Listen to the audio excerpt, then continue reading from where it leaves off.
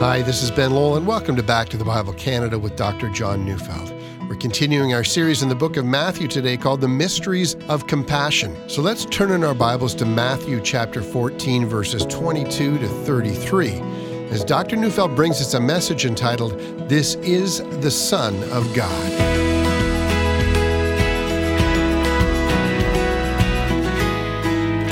The account of Jesus walking on water. Well, you've probably heard many different and diverse applications made of that story. I mean, for one, walking on water has sometimes been made into a joke. I can walk on water, says the joker, if I know where the stones are. I once spoke to someone from Manitoba who asked me, do you believe Jesus walked on water? And I said, yes, I did. And he said, I don't think that's that big of a deal. I do it every January in Manitoba. Yeah, I guess he does. But what is this story all about? You know, we often make this story a matter of Peter's faith or his lack of it. I mean, is he filled with faith when he asked Jesus if he can get out of the boat, come to him? Or is he, as some say, filled with bravado, a bravado he can't sustain? Is he a hero in this story, or is he a failure? And then, since Peter did walk on water, for a short time, maybe this is a story about whether or not we have enough faith to do amazing things. Yeah, perhaps, as some say, that's it. You see, so many different applications have been made of this story, it's hard to know what to do with it. So why does Matthew choose to tell us the story? Yeah, I know. He tells us the story because it really happened, but please also remember that Jesus did far more things than are recorded in our gospel accounts. The gospel writers selected key events. I know they're true events, but they're key events to help us understand who Jesus was. So why this account in particular? What is it that we should learn? Here's what I think. There's something in this story of Jesus walking on water that is necessary for your faith. Again, what is that? Some say, well, we can walk on water if we have faith. And others say, well, it's a different spiritual lesson. Don't be afraid of the waves that are there in your own life. Something like that. Well, I'm going to come to a different conclusion. I'm going to start by reading Matthew 14, 22 to 23. Immediately he made the disciples get into the boat and go before him to the other side while he dismissed the crowds. And after he dismissed the crowds, he went up on the mountain by himself to pray. When evening came, he was there alone. Notice our text begins with the word immediately. Immediately. Immediately after what? It's immediately after feeding the 5,000 with 5 loaves of bread and 2 fish. Please remember that Jesus had gone to this region to be alone with the disciples. He needed time to pray, but the crowds had seen him go there, and they went where he was. They were sick, they were hungry, demon-possessed, they were filled with needs. Jesus was their only solace. But the disciples wanted to send them away, and Jesus had told his disciples to feed the crowd, and they said, it's impossible. And then Jesus demonstrated his power. It wasn't impossible with him. And so Matthew tells us that now after ministering to them, Jesus dismissed them. He sent them home. And immediately after he sent the crowds away, he spent no time rehearsing the faith lessons that the disciples should have learned from this. He never asked them, what did you learn? Where did you fail? What changes to your faith might you now make because of what you've witnessed? In fact, Jesus didn't even invite the disciples to now join him in prayer, in which they might have thanked the Father for an amazingly successful ministry account. Now, John in his gospel mentions that after feeding the 5,000, the people tried to make Jesus king by force, but Matthew doesn't mention even that, as if this might have been a great moment for Jesus to explain to his disciples why he shouldn't submit to the people's request to become their king. In fact, there's no discussion at all. Matthew accurately remembers that Jesus insisted that he uses the words, he made them get into the boat. Now, we know that there's going to be a storm that night, and that things are going to get just a bit desperate. And because of the topography of the Sea of Galilee, sudden, very violent storms do whip up on that lake. It's often the case that those in boats would have lost their lives in that kind of a scenario. And if you allow me to take you to the end of our passage, this passage will end with the disciples telling Jesus, now they understand that he's the Son of God. Well, now, Since he's the Son of God, wouldn't he know that if he puts his disciples in a boat while night is falling, that this would be the result, a considerable emergency? Yep, he would know that. And so rather than a session reflecting on what they should have learned, Jesus knew a much better way of teaching his disciples. He would let them experience desperation. Now, some of the crowd is still there, and he dismisses all of them, and then, at long last, he goes into the mountain by himself to do that which he had come to do. He would pray. Now, we just stop and ask, why does Jesus pray? Isn't he the Son of God? Well, yeah, but he's also fully man who, as Paul teaches us in Philippians 2, he doesn't use his authority as God to his own advantage. He in prayer is constantly submitting himself to his Father, making requests of his Father. And we do have an idea of what Jesus prayed about from simply observing his other prayers. They're recorded in the Gospels. We know that once he taught his disciples to pray the Lord's Prayer, so we have to assume he was praying like that all the time. In Matthew 11:25, well, listen to him pray. He says, "At that time Jesus declared, 'I thank you, Father, Lord of heaven and earth, that you have hidden these things from the wise and understanding and revealed them to little children.'" See, Jesus frequently thanks God for how God has revealed himself to humble people, and he has bypassed the proud. If you read Luke 22, verses 31 to 32, we hear how he'd been praying for Peter since he knows that Satan has wanted to sift him as wheat. And in John 11, 41 to 42, we hear him praying outside the tomb of Lazarus, and he's thanking his Father for hearing him when he asks for the resurrection of Lazarus. And in what has been called the high priestly prayer, it's in John 17, we hear him praying for himself, for the apostles, and for the church as a whole, that is, all of his followers. Hebrews 7:25 says of Jesus, consequently, he is able to save to the uttermost those who draw near to God through him, since he always lives to make intercession for them. That is, even right now, the prayers of Jesus are still ongoing. Right now, Jesus is pleading with the Father on your behalf. What great news! And so I guess we don't have to wonder what Jesus was praying about.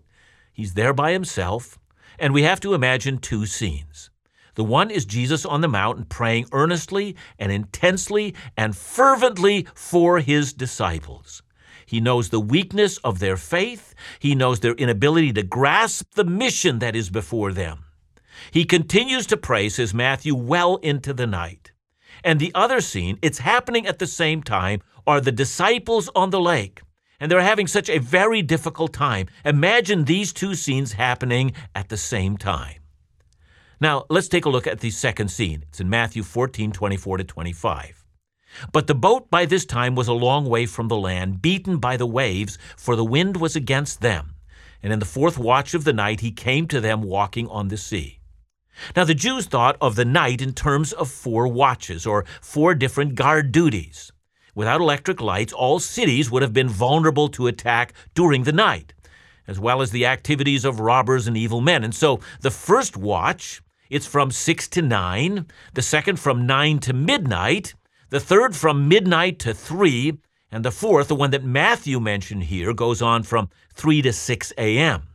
So if you were to imagine that Jesus insisted they get into the boat at evening, and then a wind was whipping up, they're probably in danger for at least 9 hours. They've been straining at the oar, and they've made no headway. They might have been hoping by then, maybe we can hang on until it's morning light, and then we'll get our bearings, maybe we'll have a chance. And all the while, Jesus is not coming to them. Instead, he is on the mountain earnestly praying for them. Well, now what good is that? If he can rescue them, but he doesn't, and he's simply praying. Again, all of that depends on what he's praying for. You see, if he's been praying for the storm to end, for them to get quickly to the shore, well, clearly, the Father hasn't been answering that prayer. But if he's praying for their faith, for the eyes of their heart to be opened, for them to understand both who he is and why he has come and why he has chosen them, and the worldwide mission he is giving them and how he will send them, well, if that's what he's praying, if he's praying for that, and I'm quite sure that's exactly what he's praying for, well, I hope you can see that his coming to them on the water was after the Holy Spirit had been preparing the hearts of the disciples. Their Lord and Master knew this is exactly what they needed to build their faith. They needed to become desperate. And Jesus also knows the same thing about us. He knows that there are times when we need to be desperate as well. This alone will build our faith. This alone will help us to grow into the kind of men and women that Christ wants us to be.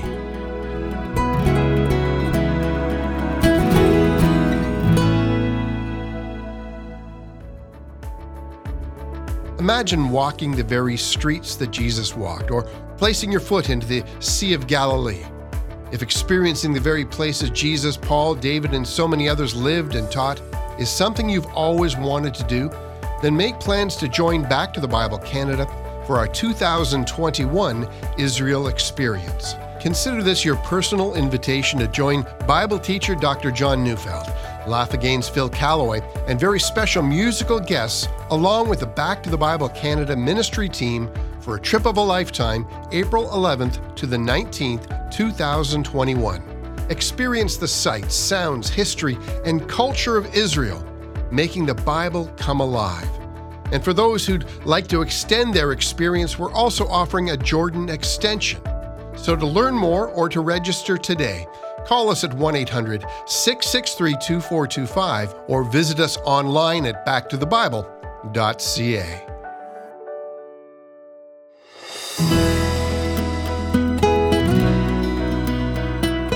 If Jesus knew what his disciples needed, it's also so with us today. Our Savior knows that we need these dark nights in which the soul is in anguish and we are making very little progress.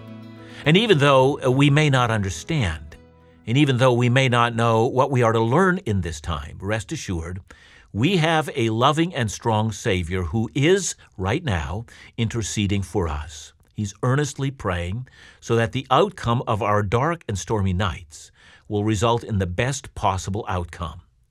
It was now the fourth watch of the night that Jesus came to his disciples on the sea. He's walking on the water. I'm reading verse 26.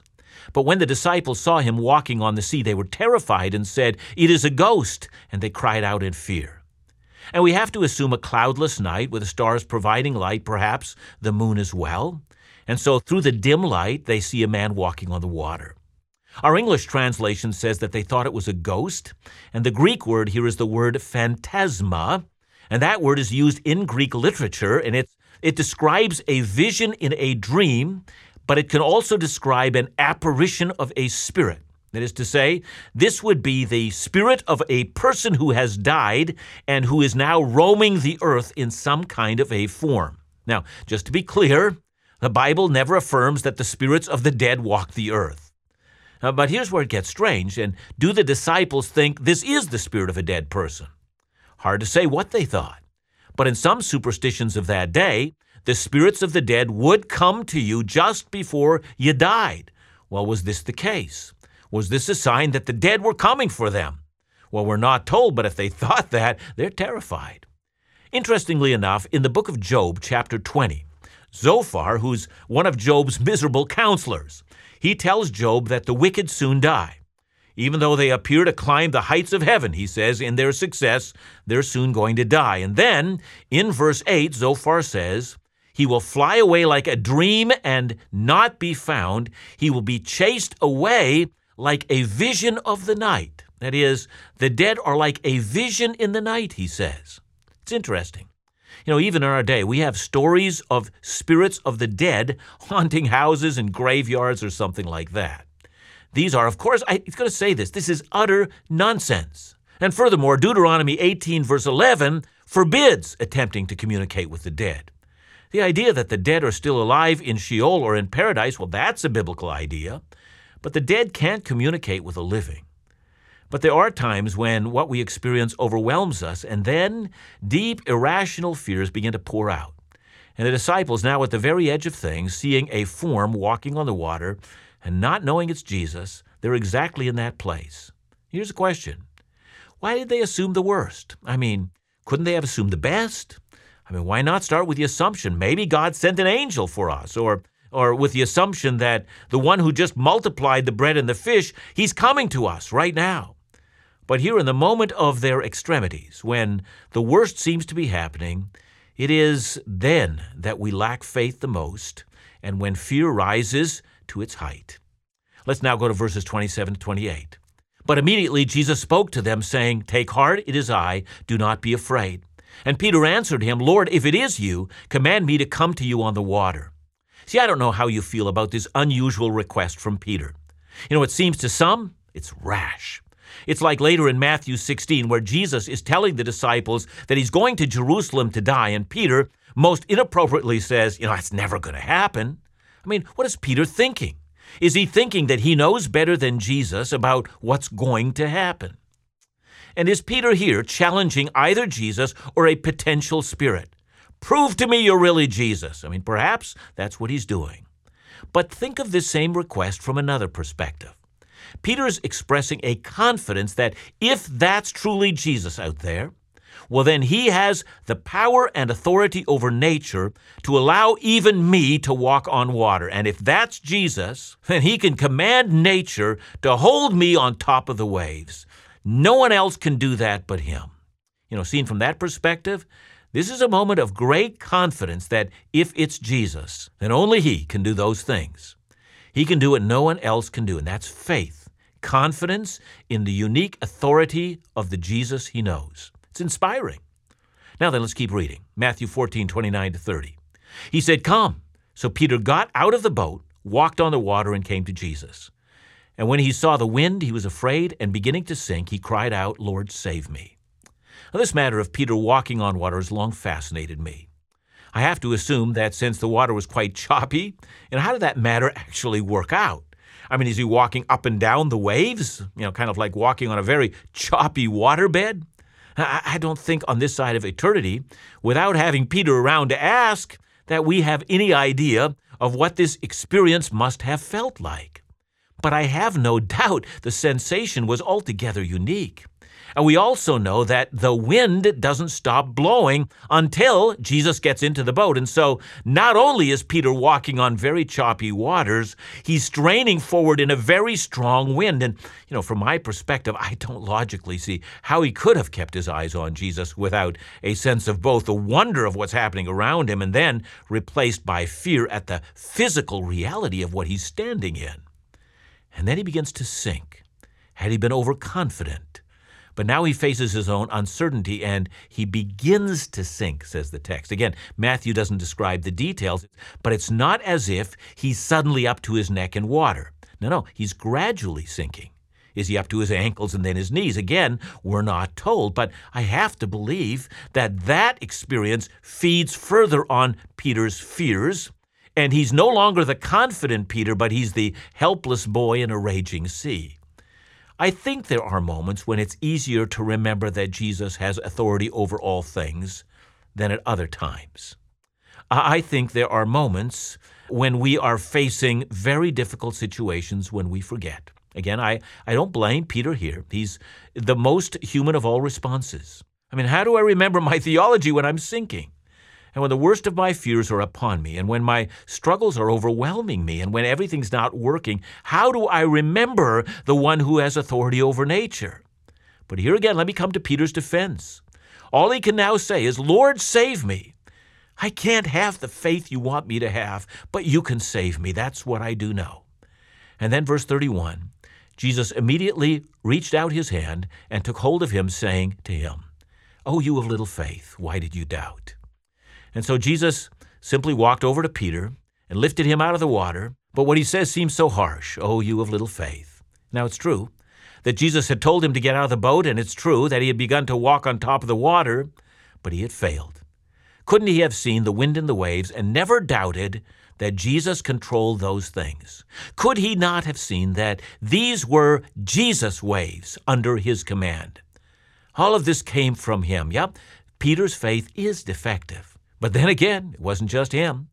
When Jesus told his disciples to feed the crowd of 5,000, they said, "It's impossible, there are too many." They hadn't said, "Jesus, show us how."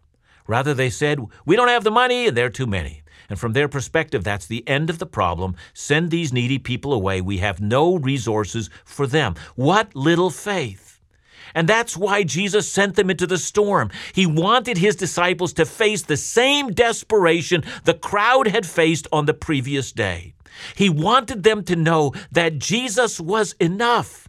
And that's why he spent that night praying for that revelation to come through. So let's finish our passage, verses 32 to 33. And when they got into the boat, the wind ceased, and those in the boat worshipped him, saying, "Truly you are the Son of God." That's the first time in Matthew where the disciples have ever said such a thing. You're the Son of God. What do they mean?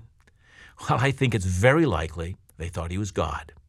Remember, these were men who as children had been taught the Scripture. And in Job 9, verse 8, it says of God, "He alone stretches out the heavens and treads on the waves of the sea." God alone, says Job, walks on water. And that truth makes these disciples do what up till then they would have thought unthinkable. They worship him. I say it's unthinkable because as Jewish men, they would know the 10 Commandments. The first command, they are to have no other gods. The second, which is the command against making an idol, also says they must not worship any god but the one true God. Furthermore, in his temptation, when Satan came to Jesus, tempting Jesus to worship Satan, Jesus responded from Deuteronomy, "It is written, worship the Lord your God and serve him only." And now here is Jesus receiving worship from the bowing disciples. In the end, Matthew wants us to know that Jesus walked on the water.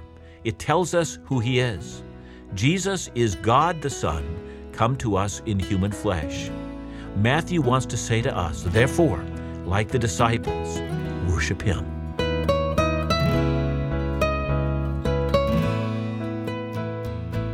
John, I think when we look at this passage, we think, Jesus is really being strategic here. And it leads me to the question, does God design our hardships? Yes, he does. He really does. And that is part of what we learn. It's important to recognize that, especially when we go through hardships, that God knows exactly what we need to grow faith, that he knows what we need to become more compassionate. I mean, I think of what Paul says in 2 Corinthians in the beginning of the book, where he talks about ministering with compassion because we have received compassion. So I do think that when we come to a point of need and desperation, we begin to know what need and desperation actually feels like. Our loving Heavenly Father knows how important it is for us to come to that conclusion. Thanks so much, John. And join us again tomorrow as we continue our series, The Mysteries of Compassion, right here on Back to the Bible Canada, where we teach the Bible.